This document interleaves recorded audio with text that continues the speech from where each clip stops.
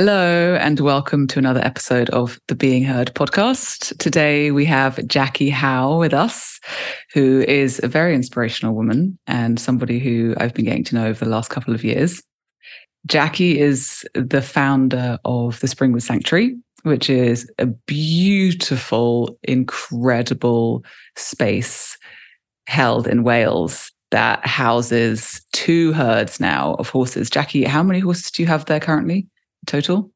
27 horses. So there's 2 herds there at the moment. There's the free herd and the wild herd.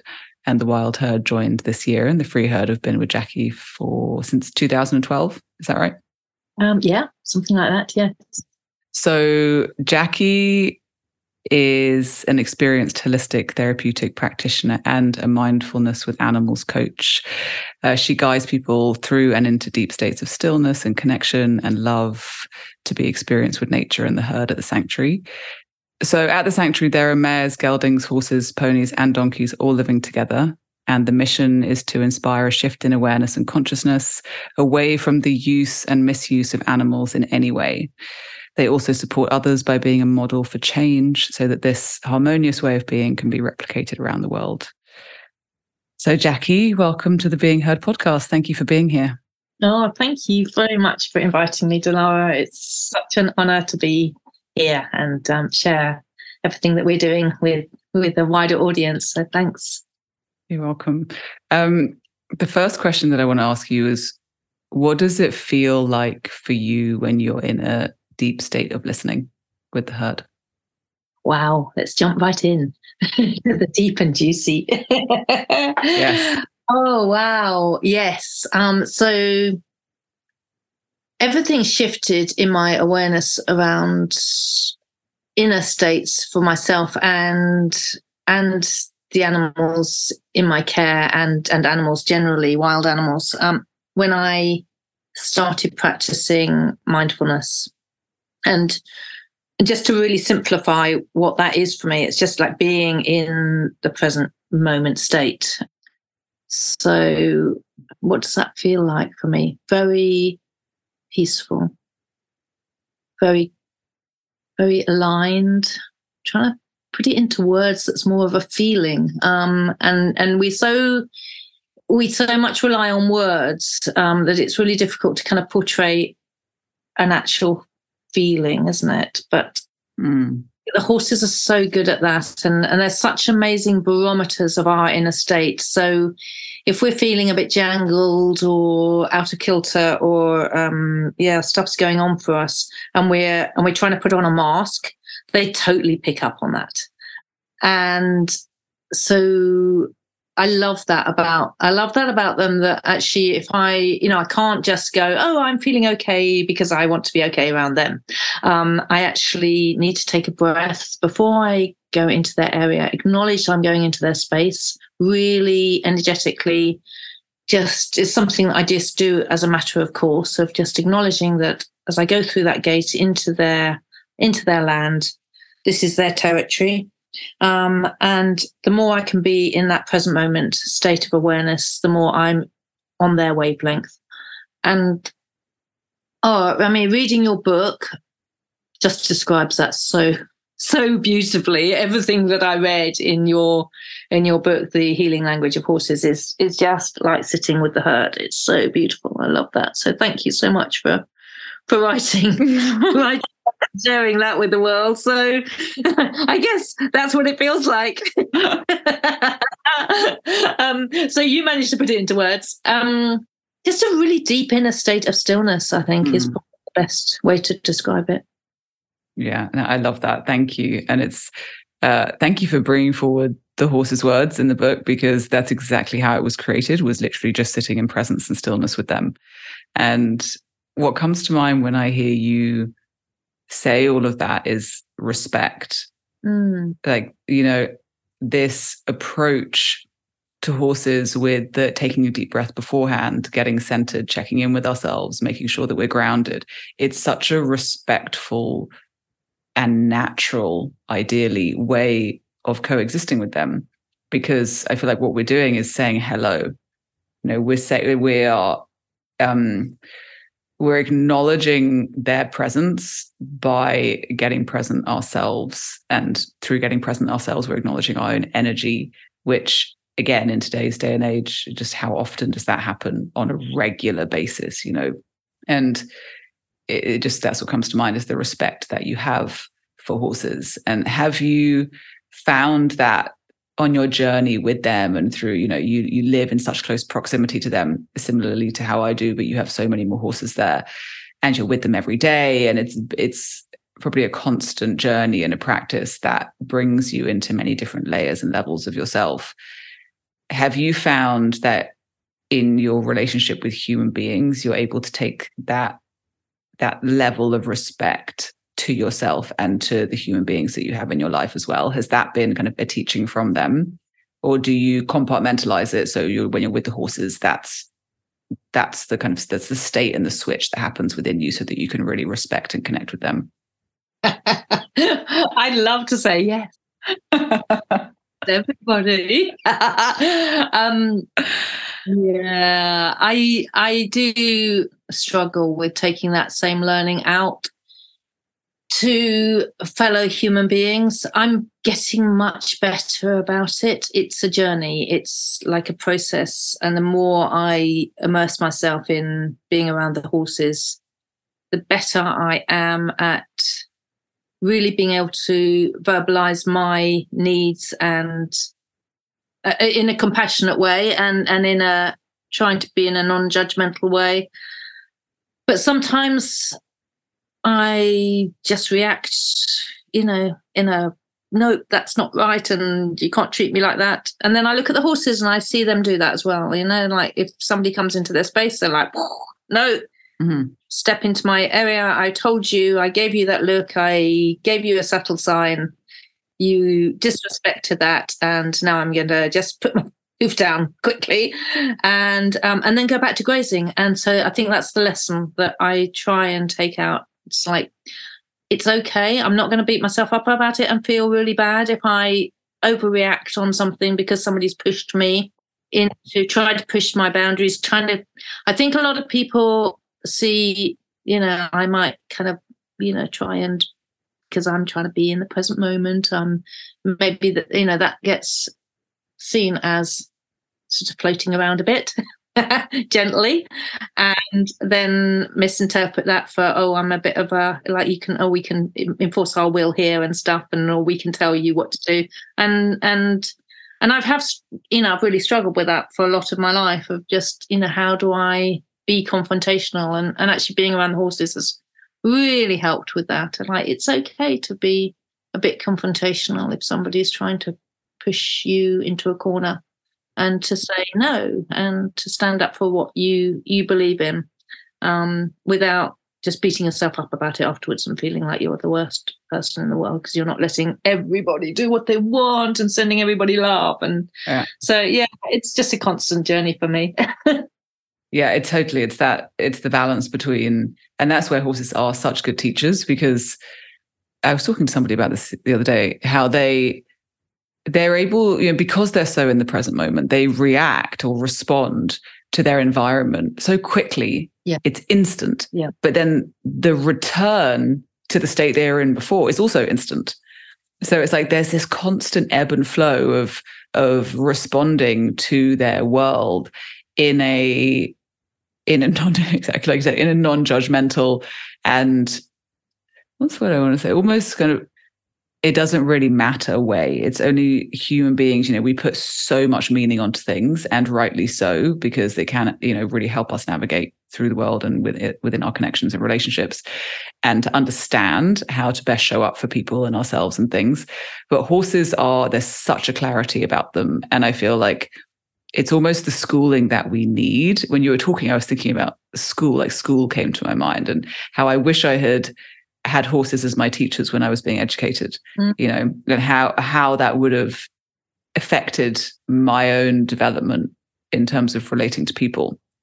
And it is important, you hold space for a lot in your life. And you hold space for a lot of horses. You have people coming in and volunteering. You have people living on site with you. You've also got your own inner world, you know, in your own self to hold space for. And it is the journey of accepting your responses is for everyone. And when you're holding space for that much, it's like, that's really going to be in your face, because you're going to be talking to lots of different people. You've got lots of different decisions to make. And that's something I'd like to ask you about. It really amazes me how much you do. I'm kind of floored by it. And what does it take for you personally on your journey of, you know, the sanctuary now? For a little bit of history for people, you were based in Sussex, and then you moved the herd to Wales, and it was quite the, I don't want to say ordeal, but it was quite the shift. You know, you suddenly had to, in a really short period of time, pick up everything and move everyone to Wales, to an area you haven't lived before, that's miles away from where you know, and start again. And our whole support network and all of our sponsors and all of our volunteers. And we'd gradually built up our herd. We hadn't suddenly taken on 12 horses. We'd started with one, and then, they need a solid companion rather than, you know, field mates that are coming and going. And and then, actually, maybe a few more would be more of a herd, sort of, you know, dynamic, or maybe 3 or 4.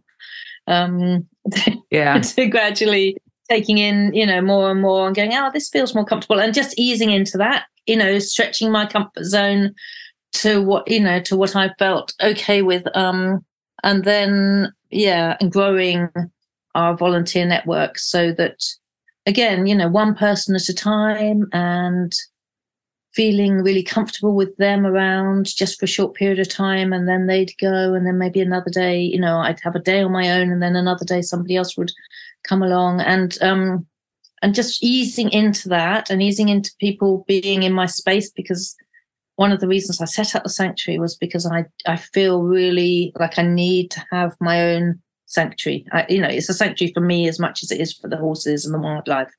I need to have my own safe space as a bubble away from the world. I struggled massively with, let's put a label on it, existential depression. You know, just being in this world, being part of this world, being a human being in this world, where I just looked around me and went, you know, what the hell? I mean, you know, I know we talked a little bit about what's going on at the moment with Israel and Gaza, and it's just so heartbreaking. But, you know, there's just always heartbreaking, horrendous stuff going on. And it's hard being a human that's compassionate and sensitive and not shut down from all of that. It's bloody hard. It's hard to stay open. Yeah. Yeah. So I kind of felt, I needed to set up a safe place for me to be. So to suddenly kind of go, okay, this is my safe space, but I actually need the support of other people around me was also, you know, that was like a real challenge to actually, you know, back to our earlier conversation about how do I react around people. It's like, actually, in my ideal world, without growing and challenging myself, the easiest thing is to take yourself away from all of that and be a hermit, you know, and not have people at all, and just be around animals. And they're so much simpler and easier. But actually, and that was, I guess, my coping mechanism through my childhood. I was alone a lot, and I learned that actually the person that I could rely on was me. So to suddenly be around lots of people was a challenge, but just I did it gradually and slowly. So to suddenly going back to your question, to suddenly be in Wales, move 250 miles away from all of that network of people that I'd become really familiar with, felt really safe around, really trusted, to know that they respected the horses in the same way and they gave them their autonomy, and I could, you know, really feel like I was supported in doing the work that I was doing, to suddenly be away from all of them and feeling so guilty as well, because those people were like, I think, you know, none of us do things totally altruistically with the best will in the world. I mean, maybe there are some people who do things totally altruistically, but, you know, I think it always feeds a need in us as well to, you know, whatever we're doing. And definitely, all of the people that came to the sanctuary who helped me amazingly and helped the horses amazingly, it helped them too. It helped them by being in nature. I made sure that I made time to share some mindfulness techniques with them and share some beautiful heart healing sessions with the horses with them, or just spend some time with the trees, or just pointing out natural rhythms of the seasons, and just little things that actually are huge things in the world, because we don't usually make time for those. So to suddenly take that away from people on their regular weekly visit was really huge as well for me. It was like, I felt so guilty. I do still feel guilty, and I still get messages from people going, "We miss you. We miss the sanctuary." So, it's hard. It's really, I know, it's really hard. So thank you. If anybody's listening who has volunteered for me in the past, and I take myself 250 miles away from you, and you still come and visit every so often, I love you all, and so grateful to you all, and thank you. And I'm sorry I moved. But to build up that network again it's a gradual growing process. We've been here 3 years, and we're still finding our way with that. What are some of the lessons that the horses have shared with you since you moved there, with regards to starting again, receiving support, holding space, being a space holder, and your own mindfulness journey for yourself? What are some of the key lessons that you feel the herd have shared with you up to this point anyway? The biggest one is that it's okay to go and be on your own. I think that's really interesting, watching them. They've got this amazing herd dynamic. They support each other. They're there for each other, bring new ones in, the dynamic changes. It's awesome to see, some feeling that they can step into a different, bigger embodiment of love and support. And some of them feeling like, oh, this is a bit challenging, but then allowing themselves to be vulnerable with existing herd members to be supported and all of that. But then sometimes they just take themselves off on their own, and they just hang out, come down to the barn for a bit of time, or I'll see them just hanging out under a tree somewhere, and I'll go and observe from a distance, not wanting to be in their space, and just they're fine. They're absolutely fine. They're just having time. And that, for me, that is how I support myself. I just make sure that I have so much time for self-care. Mm-hmm. And there's always that guilt thing of like, oh, should be doing this? And God, I've got all these people that are thinking I'm doing all of this stuff, and I should be doing it now. And yeah, God, I feel you so much with the guilt. Sorry, I just have to interject there for a second. I feel like maybe that's something we should touch on, because anybody who so when people often, it's not just the transition, but let's just stick with that. When people transition from the conventional way of being with horses into, say, a more holistic, open-minded, natural way of connecting, there seems to be this, rightly so, this surge up to the heart. And that surge often says, I want to save, and I want to help, and I want to do everything I can to support. And so they've noticed there are a lot of, spaces that are set up from that state of being more heart-centered, and people want to help animals, and there are sanctuaries that are set up. But for anybody out there who is maybe in that transition, or who has never even spent any time around horses and is just called to provide a home and a space for them where they can be and they can heal, there are certain themes that come up with horses, with every single horse person I know touches on, which is, one is guilt.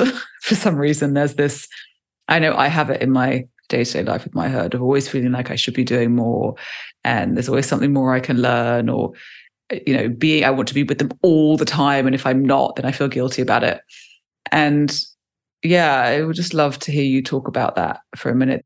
Maybe some themes that have really come up for you on your journey, because you've been doing this for a long time now, and some advice for anybody who is looking to set up a sacred space for horses or any animals, because it's a very personal, deep initiation that is experienced alongside animals and beings who who are so wise.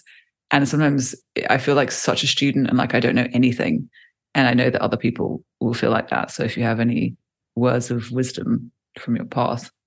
I don't know about words of wisdom, but yes, I feel, I so resonate. Yeah, I feel, and I think it's a good thing to always feel a student, isn't it? Because you're always then open to learning and questioning yourself and learning from them, learning from other people, not just kind of going, oh, I know the answer, so I don't want to listen to what you've got to tell me. Or, there's always some little nuggets of really amazing wisdom and truth that people can share, even if you don't particularly resonate with the whole message.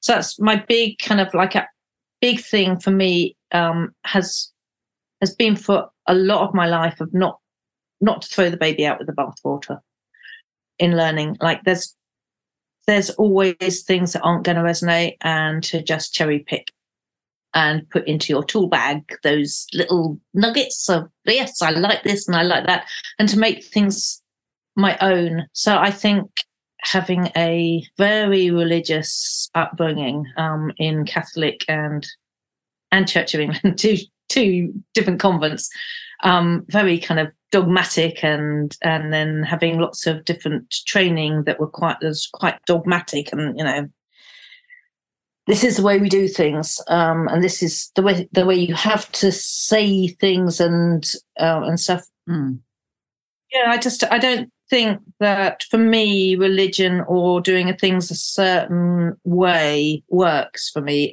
What works for me is taking what I feel is truth and what really resonates with me, and then making something my own. So no, but that's a really powerful point, because trusting your intuition and your body essentially, and the messages that want to come through you is key. And that also means taking risks, I've found, and doing things that maybe haven't been done before. But ultimately, it's the trust in your intuition and your self-knowing, which can often come from a place of, okay, I really have no idea, but this feels right. Yeah. And it's the mystery invisible way, isn't it? Which is the opposite of your religious upbringing and the structure and this is how you do things. It's dismantling all of that, and saying what's within me, and trusting that rather than trusting an external source. You did touch on, what's happening in the Middle East right now, which is a really sensitive point for obviously many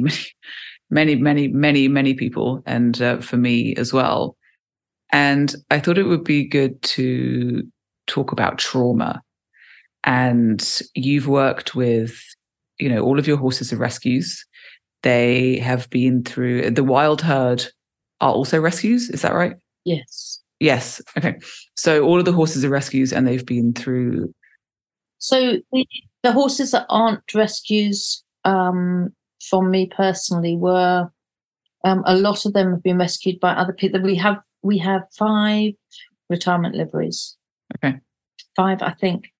I don't like to think of them as this is a rescue. This one's had this background. This doesn't. To me, I just look at them, and I like for everybody to look at them as this beautiful herd of healed, in this lovely healing state, and on this beautiful land, and they're these wise, incredible beings. Rather than putting labels on this is a rescue and this one's not, and this is a retirement livery and this one's not, and but we have a mixture of some people who are amazing guardians of their horses who've gone, actually, I want this for my horse that's in my care. My horse, even my horse, I feel is a wrong kind of term. Don't like the word owner. I like the word guardian or, carer. And the horse I'm caring for actually needs more land, more companionship. And actually by them coming here, they can have that.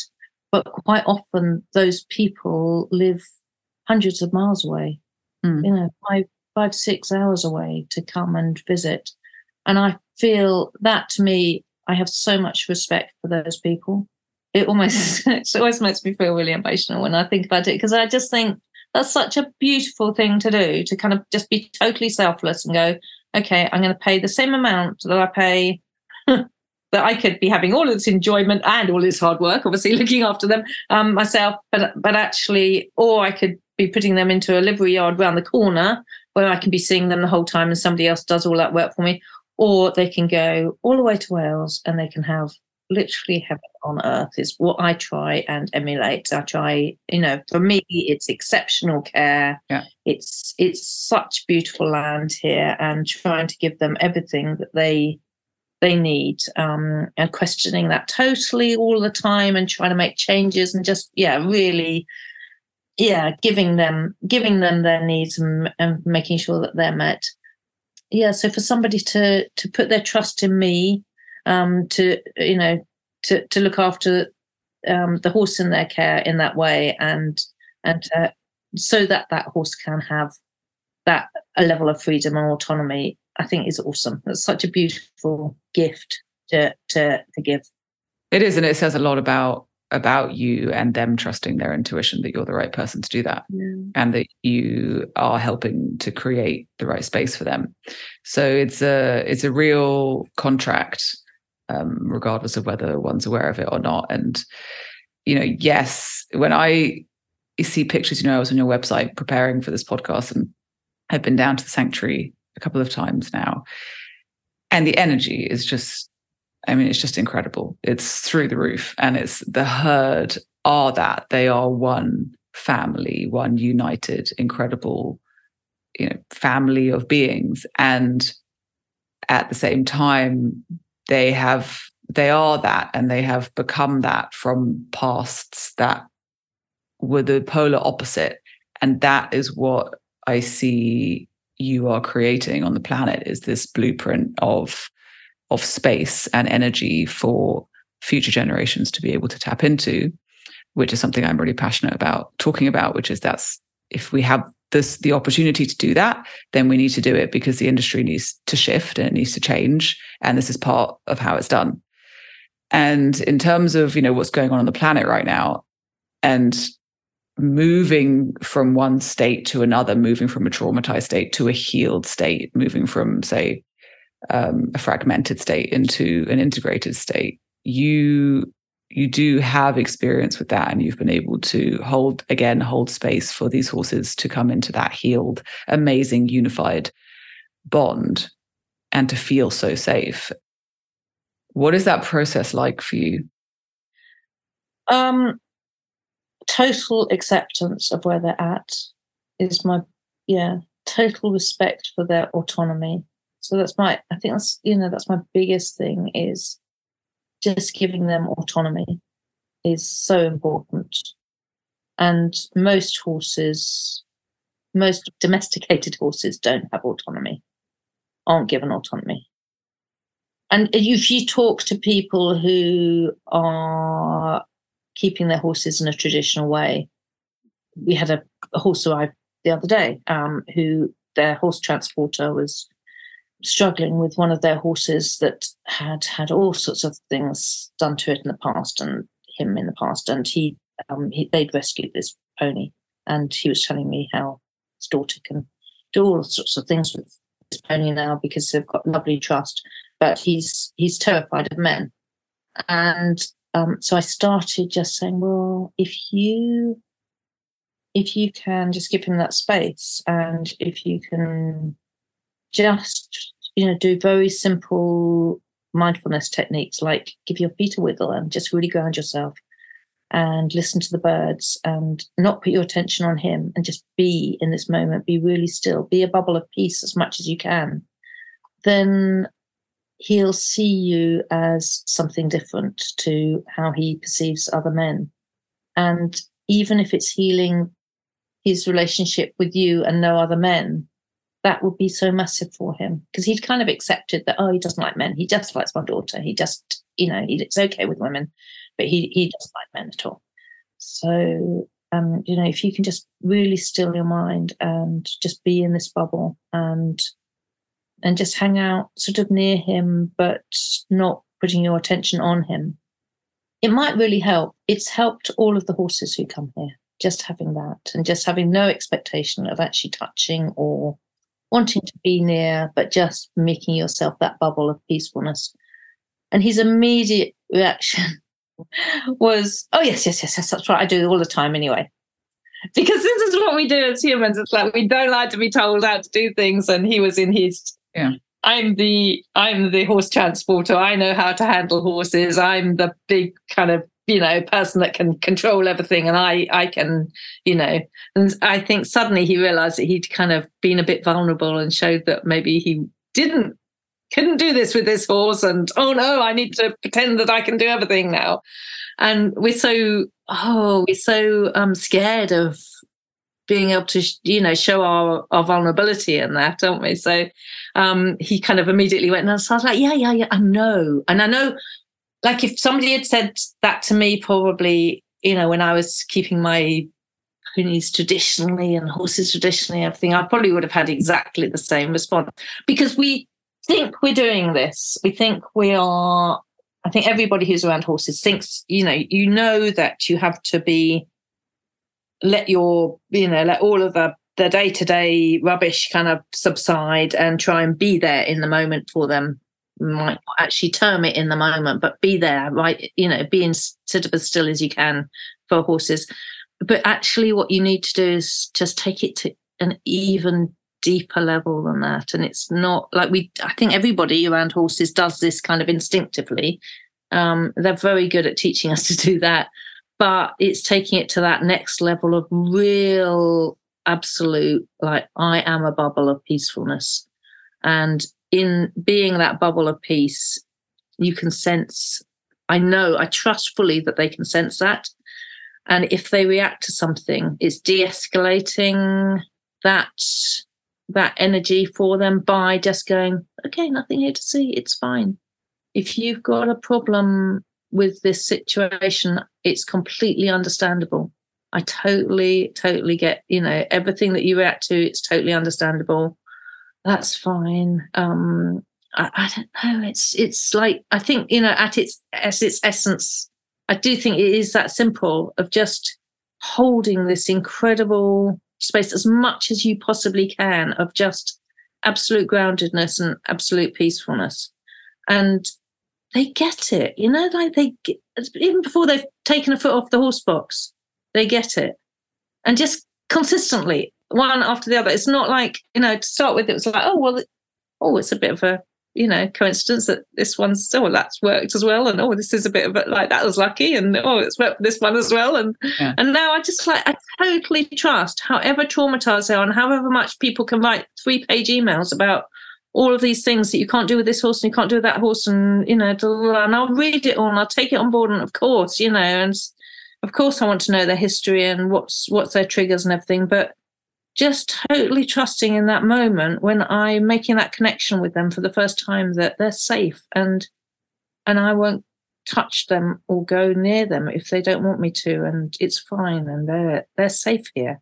And I think obviously having, the more horses that are here in that bubble and have got that, then obviously they emanate that for the other beings that come as well. And so that all helps. And we kind of magnify this. We're not kind of just downplaying it, that word, but we do all magnify this incredible, peaceful, healing energy for them, which they pick up on. And I think actually even before they've arrived, they, I know before they've arrived, they know the way they're coming and they know that it's going to be safe here. I think they're so wise. They know that it is, their knowing is way beyond anything that we can actually comprehend. So, yeah, I don't know really what we can say more than that. I mean, it is a huge process, but actually just being that peace, it is felt. It is really felt, and I feel as far as conflict in the outer world, we are this microcosm of this bubble of peace and love and energy, and I say that, and there's part of me sitting on my shoulder going, laughing at me, going, yeah, but you're not peace and love, and blah, and you just had a go at somebody for being, whatever, and I'm a human being, and I am not this wafty, lovely Zen person.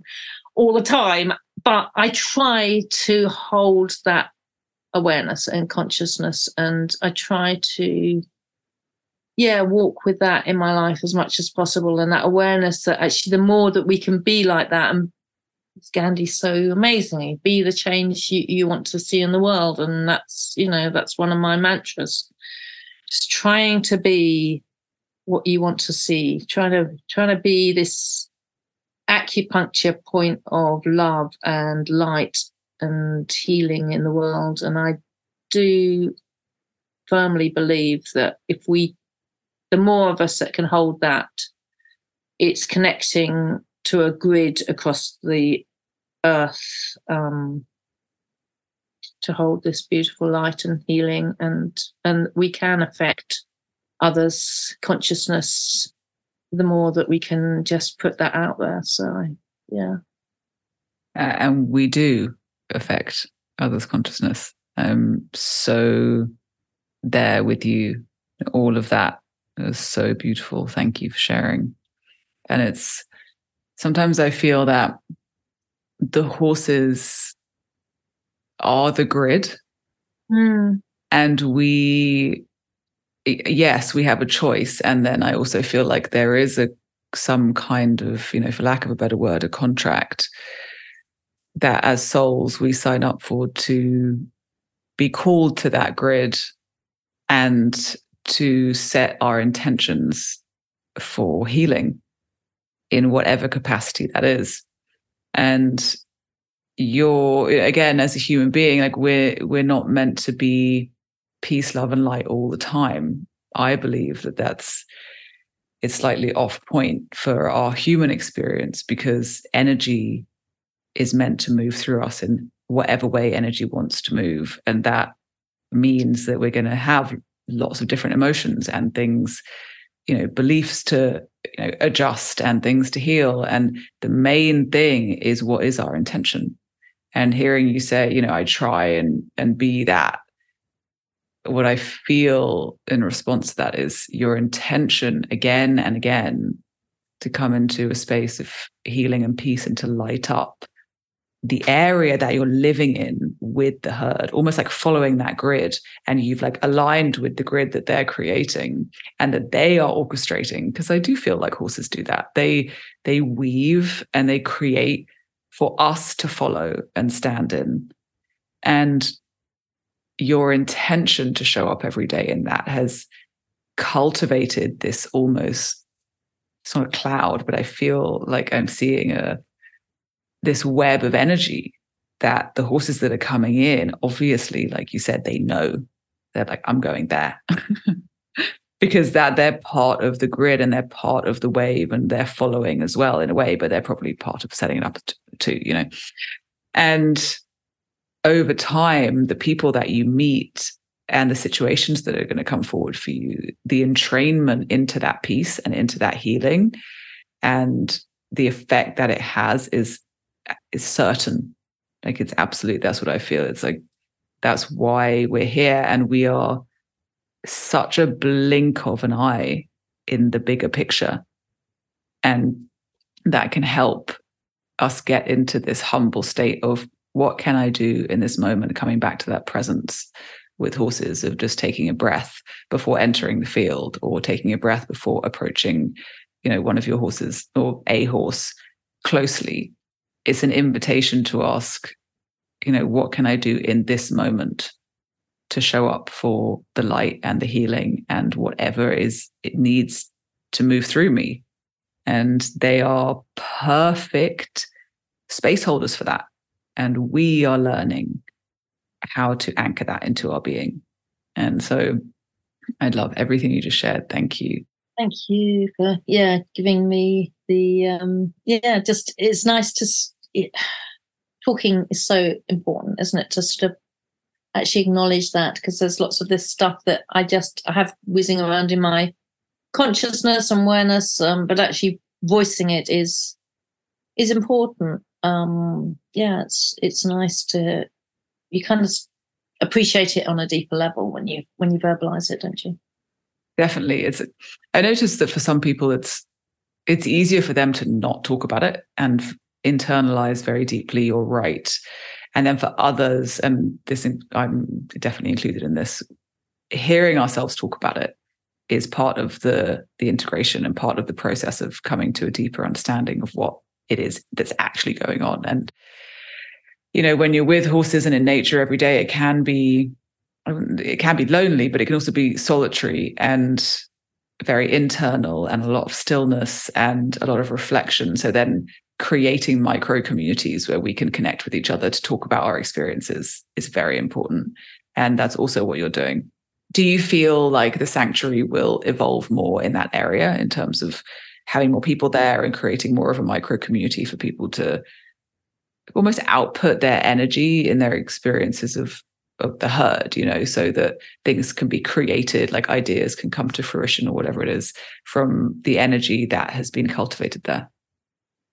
What I'd like to do is more outreach outside the sanctuary, taking I'm in process, but the process has been over the last few years of creating a film about the sanctuary. And at some stage we will get that finished, and it will be amazing, and there'll be a reason why it's taken so long. And I think something in film and something as an outreach outside the sanctuary to show people what we're creating here feels to me at the moment the right way to go forward, to kind of to share, because we have groups of people that come in and we have individual people who come in to either stay in one of our, either the yurt or a retreat cottage and come and just have lovely sanctuary stays, and people who come and volunteer just on a sort of one-to-one basis. We have very small groups, so we've linked with a lovely local group in Wales who partnership with Mind, the mental health charity, and they have some volunteer days here where they come and we give them a lovely vegan lunch, and then they come and do something on the land, and they just come and walk on the land, be on the land, and they enjoy the space, and that feels really nice. But whenever we have a big group of people coming, so that's sort of about 12 people who come at once, and they come in a minibus, and the horses literally sort of stand against the fence line and looking like, what the hell's going on here? Wow, because we just don't have loads of people. We're not open to the public. We don't have open days. We don't have lots of people around. And I like that. I like that quietness, and I love the fact that the horses can trust that this is a safe space. There's not loads of different people's energy. When this group of people come off the bus, their minibus, before they've even seen the horses, I say it's so important to give them autonomy. Nobody goes into their space. You're not going to be going onto the land. If they come up to the fence line because they want to say hello to you, then that's okay. But you can't just, it's getting our needs met by giving them scratches and stuff, a lot. And it's really important. And I've noticed how so many people, their eyes widen and they're like, they've heard that for the first time in their life, that somebody has acknowledged that it's important that, we're all as living beings given autonomy over our, our own bodies. And it's not okay for somebody to just walk up and touch you or pet you or, do anything they want to with you. It's not okay. And it's exactly the same for humans. And, it's not okay to be in a relationship with somebody who just needs to get their own needs met. So that always goes down really well, actually. I love that, people actually really suddenly get like, oh, wow, this is somewhere different. It's really respecting on that level. And it is nice to share it, but I don't want to grow into a big place that's suddenly got lots of people and we're doing lots of outreach here, because it will ruin the essence of that stillness and quietness and healing space for the horses, I believe. There may be a time where I feel like, oh, if we can do it in this way and this feels okay. But at the moment, I just love keeping it really small and quiet. And a safe place for people to come and be, and come and find healing and immersion in nature. And, I'm looking at maybe doing some lovely silent meditation retreats in the yurt on the land next year, just camping on the land and being supported by me doing some mindfulness sessions or guided meditation if they want, or just literally just having time on their own. I think that's where our strength is, actually, just somewhere really unique that can be a really quiet space. And then the outreach, I feel, will come from this film, or from we're doing a gorgeous fundraising calendar this year, and I feel like that's going to be such a lovely, what's the word for it? Just just a really, we've got some amazing photographs taken by an incredible equine photographer, Georgina Weston, who is a friend of the sanctuary. She's taken all of these hundreds of beautiful photographs, totally donated her time and the photographs for free to support the herd. And we've used these in the calendar, and they're just gorgeous. And I'm hoping that might be a really nice outreach. If the calendar takes off and becomes a thing year after year of like, I want the Springwood calendar. That's our way of getting a message out. So I think there are ways of getting the message out there of horses living with autonomy and freedom, and people being able to live in an undomesticated way without that control and stuff themselves. And nature and wildlife, rewilding, conservation grazing, all of those different aspects without actually ruining the peacefulness that we've got here. So, yeah. What do you see? So two different questions, really. I was going to say, what do you see as the future of the equine industry? But also, I would love to know what your desire is for the equine industry as it is. Ideally, we're all going through this shift, which will continue, and moving into a more holistic, symbiotic relationship with horses is, in my opinion, a given. It absolutely is happening, and it needs to continue to happen. And every person who makes that shift is a major contribution. Yeah, what do you see in the future unfolding for the equine world? I see that shift happening. I really do. I think when I first started doing this, I stopped riding 17 years ago. And I was questioning it for a few years before then. And to put my head over the parapet and say, I don't ride anymore and I don't agree in riding was huge. Like, I really chose selectively who I would actually voice that to, just because it was such a big thing. And now there are huge groups of people who advocate for not riding. And that is just so awesome. In not only in my lifetime, but just in a really short period of my lifetime. It's the same with, the whole vegan movement.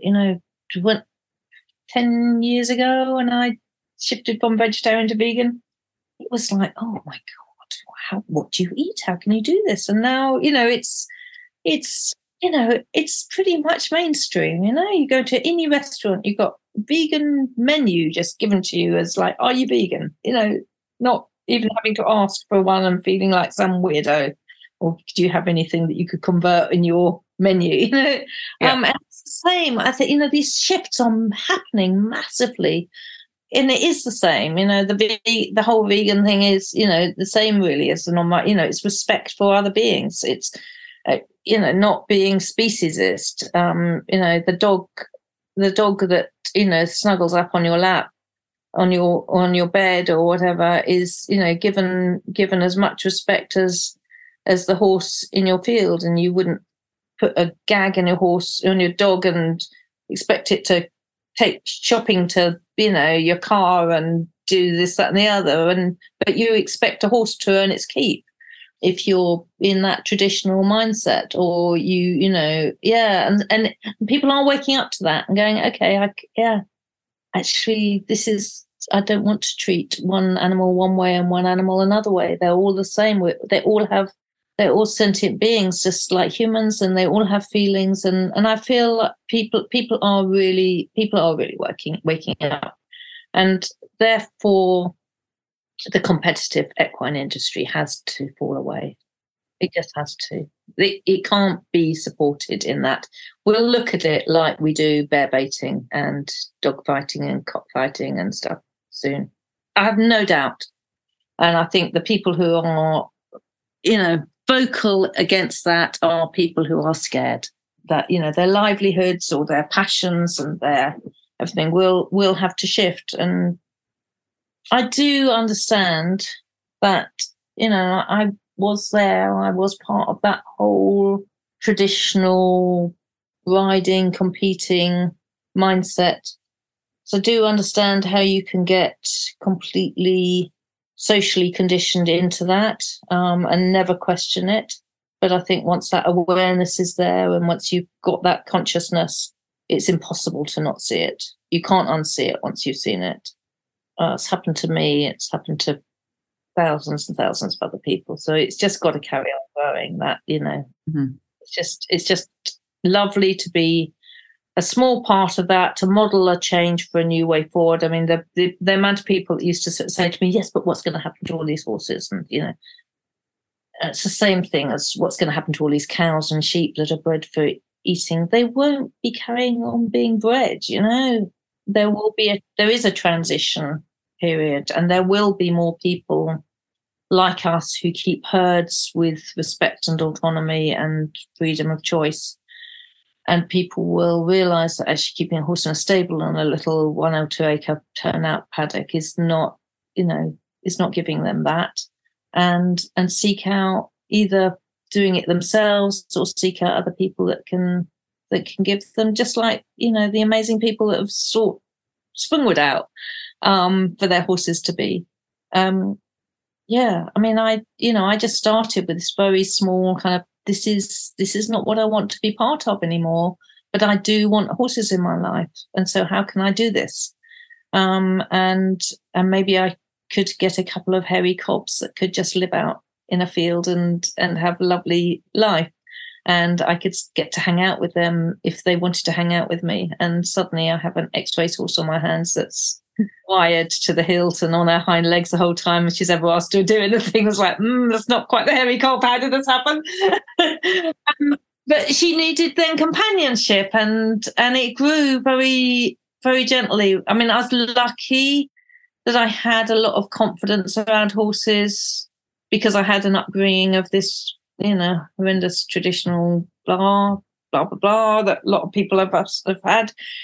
But I also have friends who've never had horses around, who've just really called to have horses in their life, and have learnt to look after them in a really beautiful way with a lot of freedom and respect and autonomy. And I look at my partner David and I see him. He's never been around horses in any traditional way, and I envy him so much, not having all of that guilt and that stuff, that conditioning to let go of and stuff. And he just hangs out with them and he sees their beautiful hearts and their beautiful, gentle. I mean, with Missy, who is the ex-racehorse I was just talking about, who was totally wild, totally angry. She was so calm and beautiful with him just from the moment he met her. There was never any aggression or any fear, because he just saw her for the beautiful heart that she was. And it was incredible, and it was such a lesson to me of like, yeah, beautiful. Oh my God. And I guess thinking about it, that was probably the biggest teacher was, him. Yeah, her with him was the biggest lesson to me. And all of this, it's like, oh, okay. Yeah. It starts with our awareness. Yeah. Where does that awareness come from? Will we ever really know? And it's not really the point. The point is that it does come, and it enlivens us into a new way of being. And as you said, that new way of being cannot not happen. Mm-hmm. I feel like it's the driving divine force that has us create what our soul is here to help create. And the image of David and Missy, I just, oh my God. Oh, it's the simplicity of, I keep the sentences coming to my mind of when we drop into our heart, the story stops. And I feel that, so many people who have been around horses felt this, the heart frequency that they give off is, it's, the Heart Math Institute obviously have their measurements on the power of that, and how ultimately we are in training with their heart energy. And what happens is, the story stops. And for somebody who's been part of the conventional world of horses, the story begins to dismantle. And it can be really, really challenging to look at the actions that we've taken and the whole thing, really. But to have such a clear, simple, like visual message and experience through being able to witness David and Missy is so timely to me. I'm like, yes, of course you've had that, because in a way they kind of represent the whole mission and the whole image and the whole vision of Springwood Sanctuary, which is, the autonomy and the peace and the connection and the truth that comes through the heart when you're really prepared to drop out of the mind and into the body, which is your mindfulness. So it's like, it's so beautiful. Jackie, thank you so much for being here and for your voice and your energy, and what you're creating is just really floors me, and it's so humbling to see. And I really hope that everyone listening to this is able to pick up from you how possible it is to create a world of autonomy and respect and honor for the horses that are present on this planet right now, and how we all have a role to play, and we are all contributing through our choices. So thank you. Well, thank you so much. Thank you. And thank you for, also all of your support energetically for the sanctuary, and also physically and energetically with your beautiful treatments that you come and give to them. And that's also, just adding that in as a last note, is part of that is to really invite into the sanctuary beautiful beings who energetically support us as well. So that's another big part, and that's something that I'm really, it's important to make space for, to really invite people who really resonate with you and your heart frequency and your truth, and say, actually, I can't, we can't, none of us can do this on our own. So thank you for all the support you give to us. So welcome. So welcome. And thank you to all of you for listening.